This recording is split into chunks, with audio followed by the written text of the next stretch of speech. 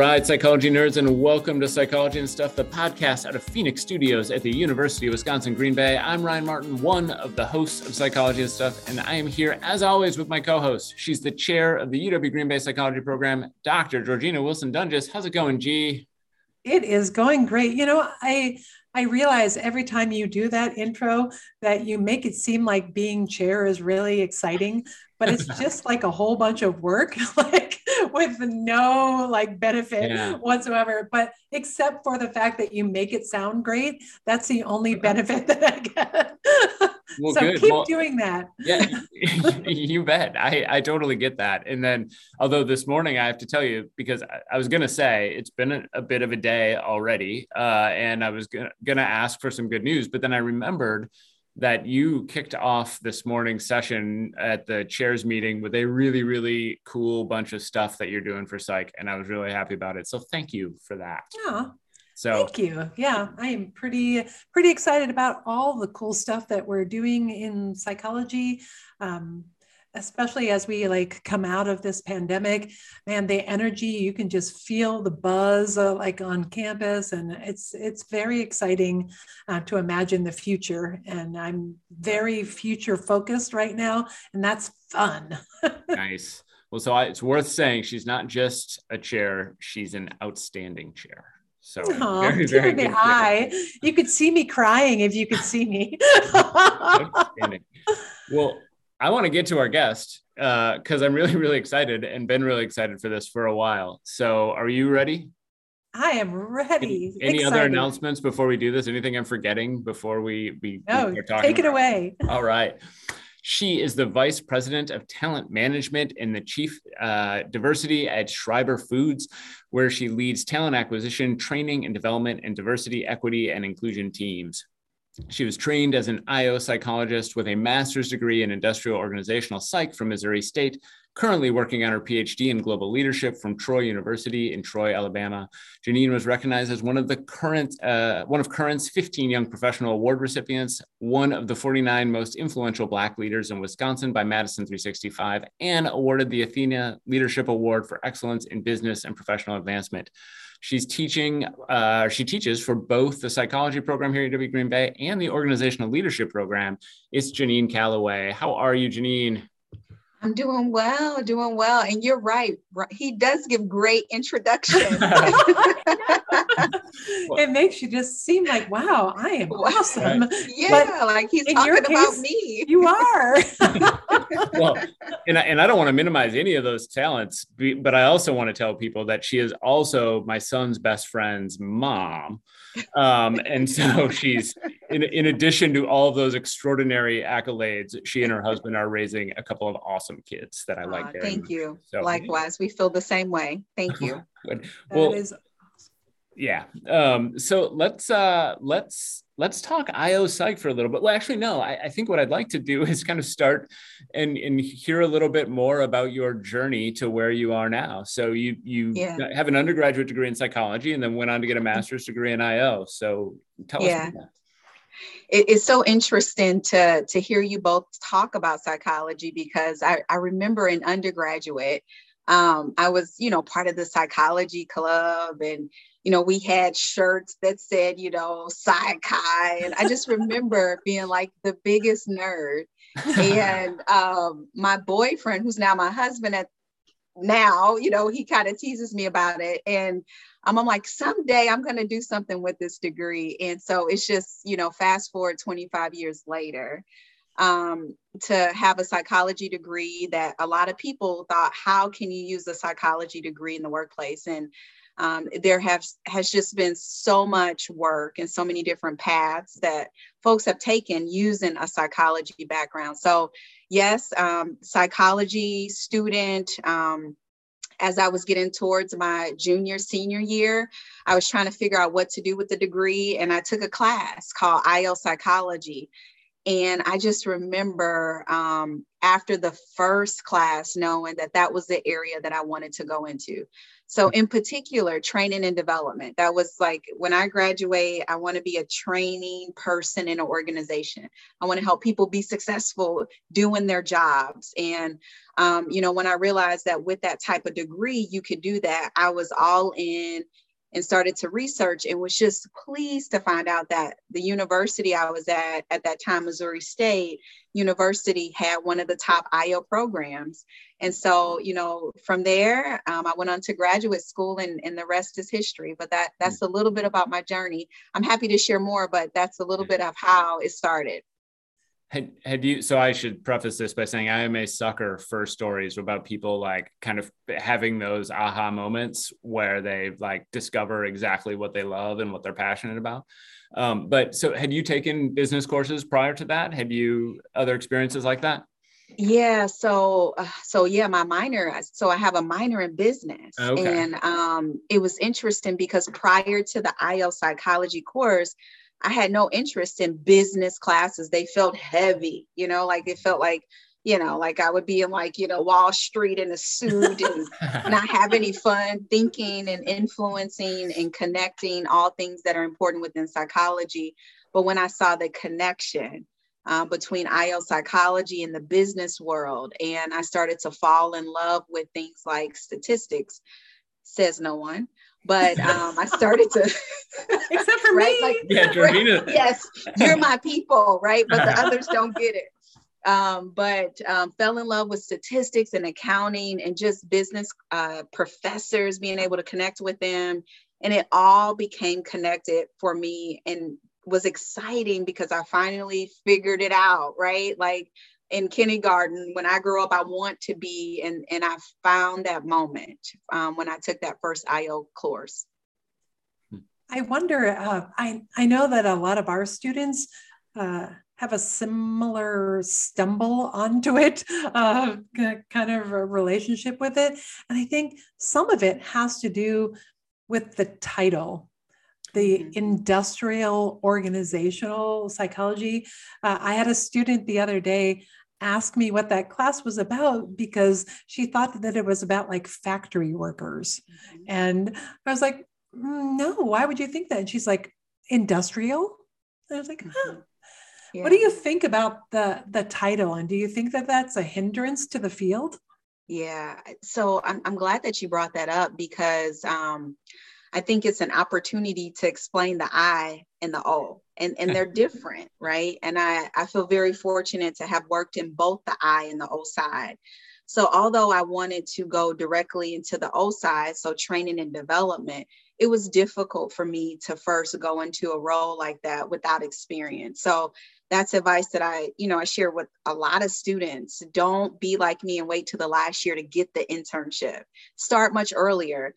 And that can be unpaid. I worked at a local hospital in their HR department. But again, it was 6 months. And then after I graduated, I ended up working at a staffing agency to, again, get more experience before going into the area, which is ironically when I was introduced to the I side, the industry, and specifically production roles. And so although, the I side can be more of the workforce planning, the hiring, things like that, it's beneficial for, in my opinion, all IO psychologists to understand both sides of it, right? So it's the theory, right? And it's the strategy work and things like that happens in the more the organizational side, organizational development side.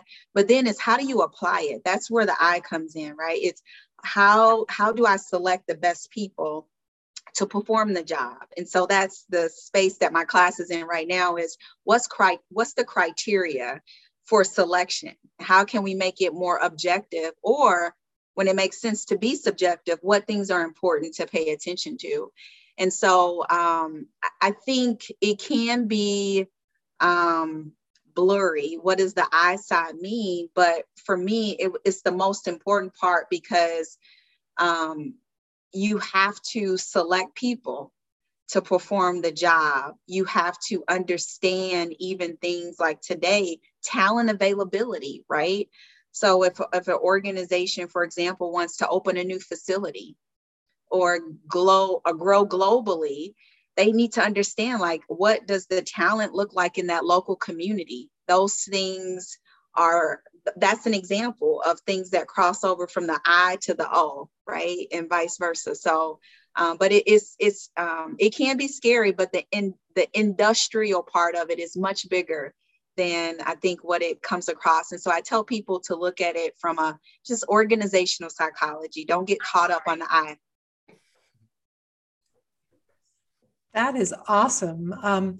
Thank you for that. I actually did not know any of what you just said. And I'm the chair of psychology, so shame on me, but I just learned something. So that is so helpful.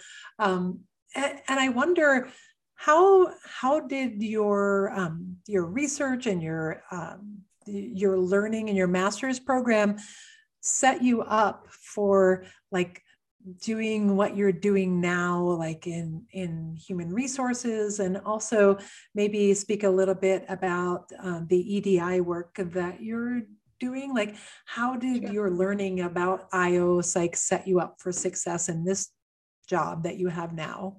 Yeah. So what's interesting is that, most people, when you come out with the IO degree, you go into human resources, which is kind of the I side, or you go into organizational development, which is the O side, right?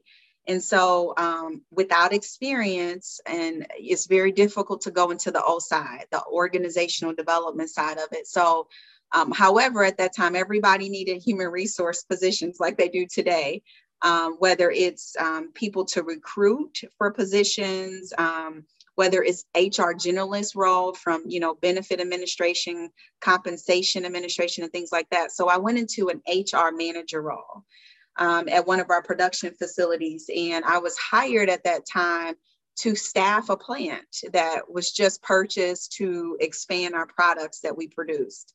And so, it was like, I call it baptism by fire. I had this fancy degree, but not a lot of experience. So it taught me how to put together job descriptions, how to post them. I was able to learn how to interview and select people.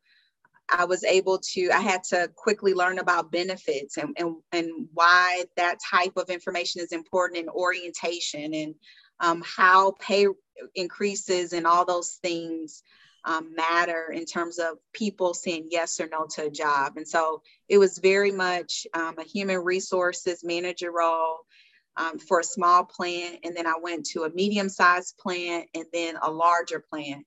And really the difference was amount of employees. But the challenges were still the same in terms of hiring people, training them, and then doing all you can to retain. And I did that, for 7 or 8 years. And although I had 7, 8 different things I was responsible for in my team, the one area that I kept coming back to was training and development. I love training and development, in particular leadership development. And so there was an opportunity that came available in my organization to lead our training and development area of the company that had a global scope. So it required relocation from the great state of Missouri to Wisconsin. But it was the best decision that I and my family made. And that's another thing, I would share with anyone is be open to going outside of your comfort zone and area that you're from and where you live, because opportunities, they become broader and you become more exposed to things. And so came to the great state of Wisconsin, led our training and development area, and the company started to grow globally. And so then that means that I started interacting with different cultures, ways of making decisions. And I also saw that, there were several groups that were unrepresented. And that really intrigued me around, those individuals that do exist that may be the only one, whether it's the only woman or the only Hispanic leader, whatever the case may be. How do we ensure that that not hinder them from being successful. And so that was kind of my entryway into the DEI work. And so diversity, equity, and inclusion is what we call it. But I've also heard it said the way you did, which is the equity, diversity, and inclusion. I like them all three, no matter what order you put them in. But I guess I'll just end, that response with the DEI work is really the retention piece of it, right? So as you look at the talent management cycle, which is what IO psychologists navigate through, right? The hiring, the developing, and the retaining of your talent, right? That's the talent cycle. And the DEI work, it allows us to get very specific and very intentional and very strategic with how we find, develop, and retain our talent. So it's all connected. One of the things I'm often thinking about when I think about hiring talent, and when I think about that, is sort of the element of what I think about this as a college professor, right, who puts people out into the workforce, is what are the things that we should be putting out there? Like, what are the talents that people are looking for versus what does a company train people for once they're hired, and so when it comes to that, and of course it depends on the types of jobs and things like that, but I'm always sort of thinking through especially because I teach in an area like psychology, which is oftentimes, I think, sort of vilified as like, oh, you're putting people out who can't get a job, they're going to be working at Starbucks, et cetera. Yeah. And I don't know, I guess I wonder, so what are some of the things that you think of or that you're looking for when you are trying to acquire talent? Yeah, that's a great question. And I think organizations are having to think differently about how they answer this question more than ever, right? So yes, you do have the element of skill set, right? Do they have the right skills to perform the job? But I think more than ever, it's the willingness and the trainability of the person, right? So, or the ability to go find the information, right? Would I rather find someone that has everything they need for today's job and requirements of today's jobs? Or would I like someone that I know will be able to go find the answer, get the answer, care about the answer, and understand what the answer means? So I think it's a combination of both. With the talent shortage across the globe, at some point, organizations will have to say, they may not meet all 10 of these things, but because they meet 8, we're willing to train on the other 2. Mm-hmm. That's what it's about. Oh. I also was kind of thinking when I was thinking about like how that might relate to the DEI. Is that the order? DEI is the order that you say it in. Is there something about taking those 8 out of 10 skills or whatever components, competencies, or whatever we call them, but also showing the person who's interviewing for the job, how do you belong here? Like, mm-hmm. How will we support you growing in this role? How will we support you getting those other 2 things? How important is that in today's workforce development? Yeah, it reminds me about today's candidate. I'm inspired by today's candidate. When I say they, let me be more specific. Gen Z, those entering into the workplace, right? They are very clear about working for an organization that takes care of me and this community or our world, right? Like, that's very much an important factor for them as they select who they work for. And again, I was very intentional about the language I used of select who they work for. And so, I remember years ago, I used to say, and this, when I say years ago, 10 years ago, when we were interviewing candidates, I think it was like a Nebraska university. We were on site interviewing candidates for an entry-level production supervisor role.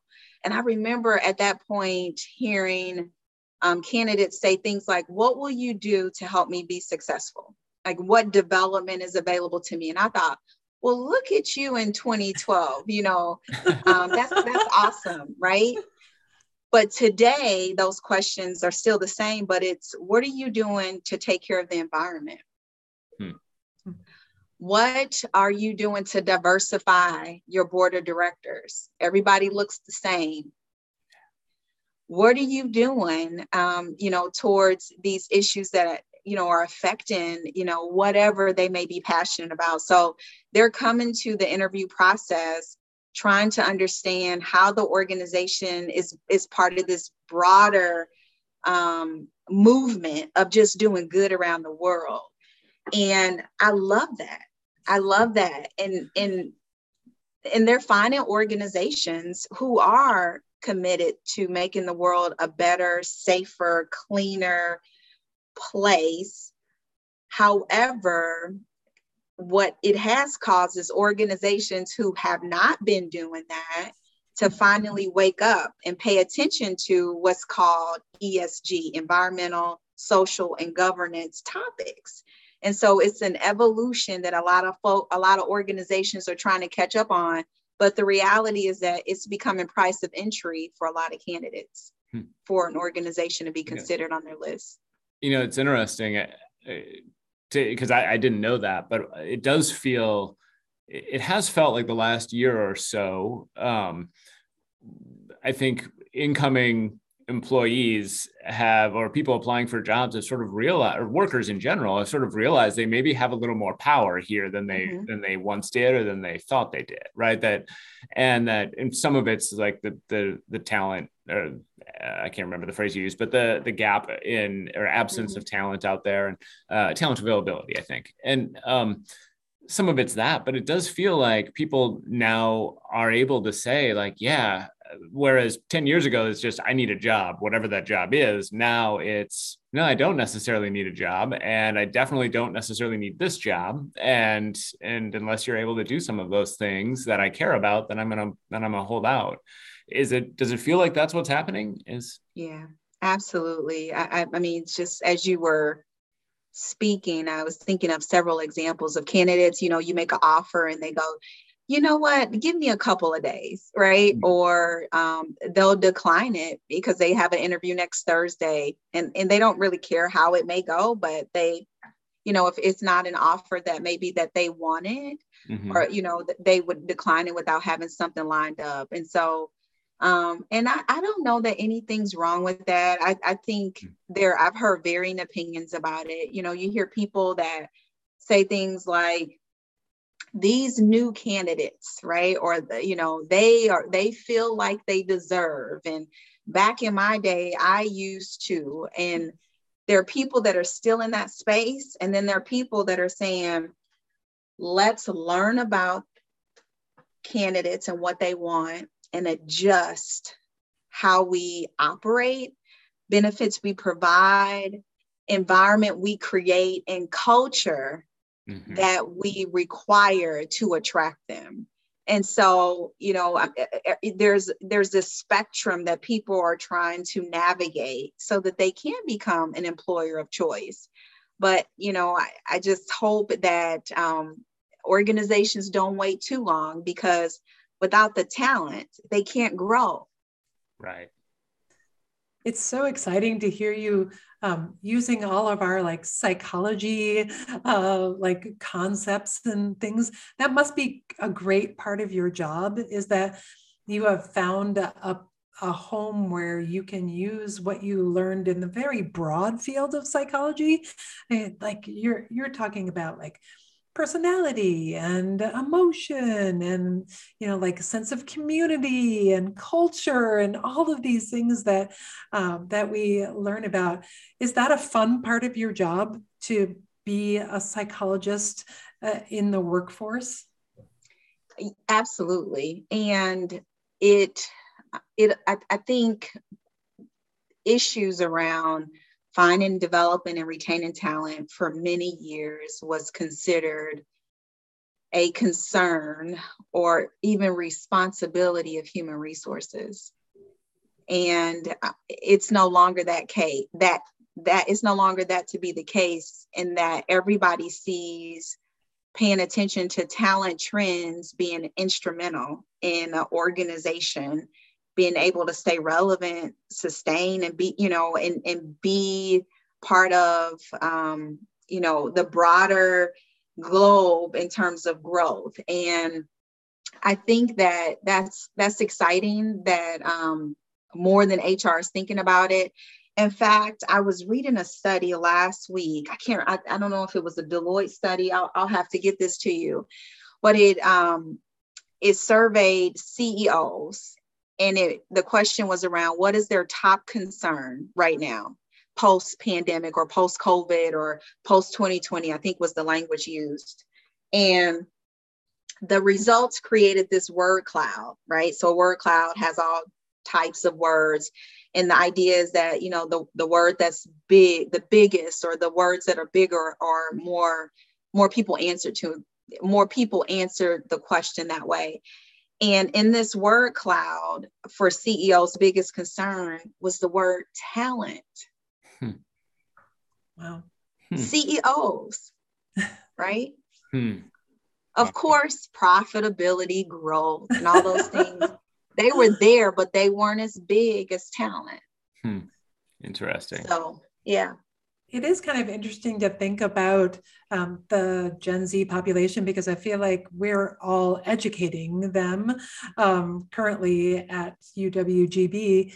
And I think when Ryan said that they don't know that they have as much power as they do, I think that that's a little bit of a dangerous statement, because they are still no more mature or no more ready to take on high-level jobs than they were before. And even though there are maybe plentiful jobs out there, I still think that people who are greener in their careers have to start somewhere. And I really enjoyed your start of your career. You're like, I really wanted to do this, but I had to do this first. Can you talk a little bit about like career progression and how that's part of acquisition and development? Yeah. Before I guess I go into career progression, just a quick comment on what you said about, power and being careful with that. And I think, maybe a way to balance that is this idea that, it's still, if our new generation requires organizations to be part of this broader movement of doing good, that also means that they have to be good stewards of their skills, right? And that's really what it's about. Like, if you want to change the world, which, most do come out wanting to do. I mean, I still want to change the world, right? Like, I hope to never lose that. But you just be a good steward of what does that mean? It's not manipulating, right? It's not putting organizations, people, whatever, in situations. It's about really leveraging your skills and your influence to do good with the community, with organizations, with those that may have the resources available. So I guess I just wanted to throw that out there, because I certainly don't want to send the message of you're in control now. I'm saying be responsible with it as well, right? As it relates to career progression, I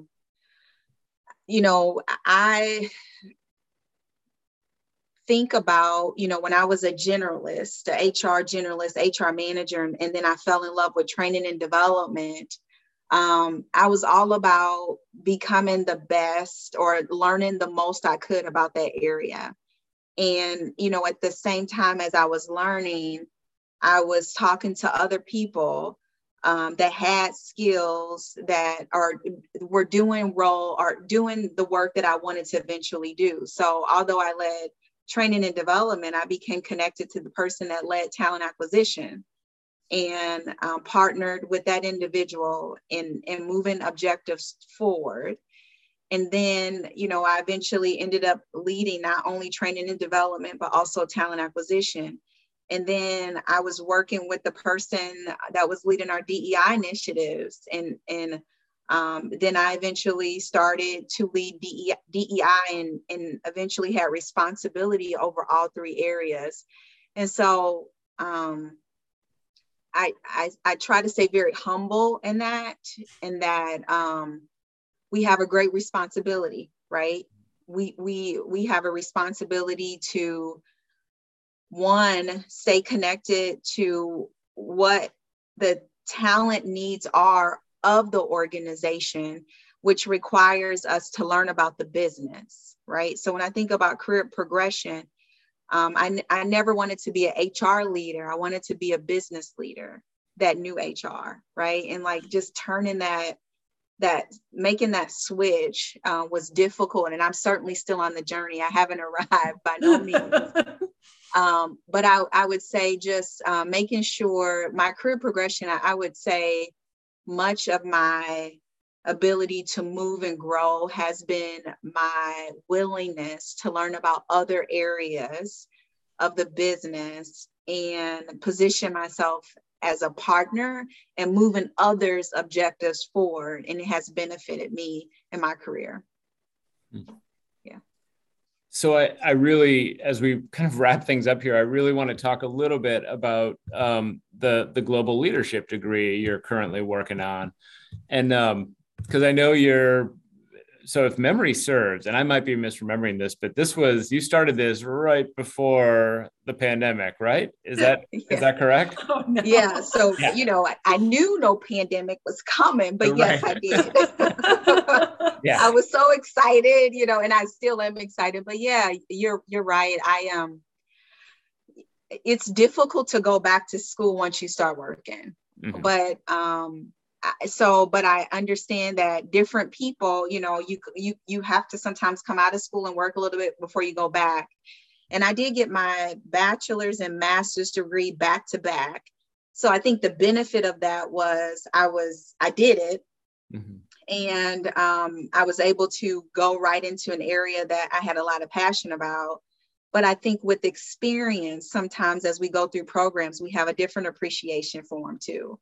So, I think there's pros and cons. So anyway, fast forward, 15 years into my career and wanting to understand another level of leadership, but more specifically, what considerations should one account for when you're thinking about effective leadership and growth and influence and cultural norms. Like, what does that look like outside the US? And I found a wonderful program that was a great fit for me. And I started it right before the pandemic. I'm in my 2nd year and I have, knock on wood, maybe another 1.5 years left of it, but it's been great and has been even more enriching and working while going through it, because I'm able to apply the content immediately for feedback and see how relevant it is in today's market. And it's just been a fantastic experience. Well, that's good. I'm glad. That's very, very cool. So Georgina, anything else as we finish up? No, but I'm just, I'm so excited. I learned so much today. So thank you so much for joining us today, Janine. Wow. I think for any like students out there who are listening, this is a field that maybe people stumble on, and maybe after listening to this podcast, you might intentionally seek it out rather than just let it come in front of you. But I think there's so many directions it could go in from what I have heard you say, Janine. Like there are a whole bunch of parts of the I and parts of the O that would be really amazing. So thanks for sharing that. Thank you for having me. Janine, do you have anything else you want to add before we finish up? Anything I should have asked that didn't? I think you covered quite a bit. You covered quite a bit. I just, want to extend myself beyond the podcast. If folks have questions, I'm happy to answer them. Yeah, I was going to ask, how should people contact you or reach out to you? Is there anything else you want to plug here as we finish up? I think through email. Email, number one way to get in contact with me. And I teach an IO psychology course with the university. So that's another way to deeply get connected to the concepts, theories, practice, and have an opportunity to intimately get to know how IO psychologists are used and relevant in today's workforce. Very good. All right. Well, and I want to quickly remind people that they can follow the podcast on Twitter, Facebook, and Instagram at Psych and Stuff. So just search at Psych and Stuff, Twitter, Facebook, and Instagram. Georgina, where can people find you? At GeorgianaWD. That's right, Georgina WD. And I am at Anger Professor, and you can find me in all those places, plus TikTok. Psychology and Stuff is a production of Phoenix Studios at the University of Wisconsin, Green Bay. The executive producer is Ryan Martin, and the production manager is Kate Farley. Our audio production coordinator is Bill Salick, and our graphic designer is Kimberly Vlies. Special thanks to our guest, Janine Calloway. Janine, it was absolutely fabulous to have you here today. I'm so very thankful that you took the time. If you haven't already, please make sure to rate, review, and subscribe to us on your favorite podcast platform. You can also head over to our website, uwgb.edu/podcast, to check out past episodes of this and all our shows. I'm Ryan Martin, and I'm here with my co-host, Georgina Wilson-Dunges. Keep being amazing.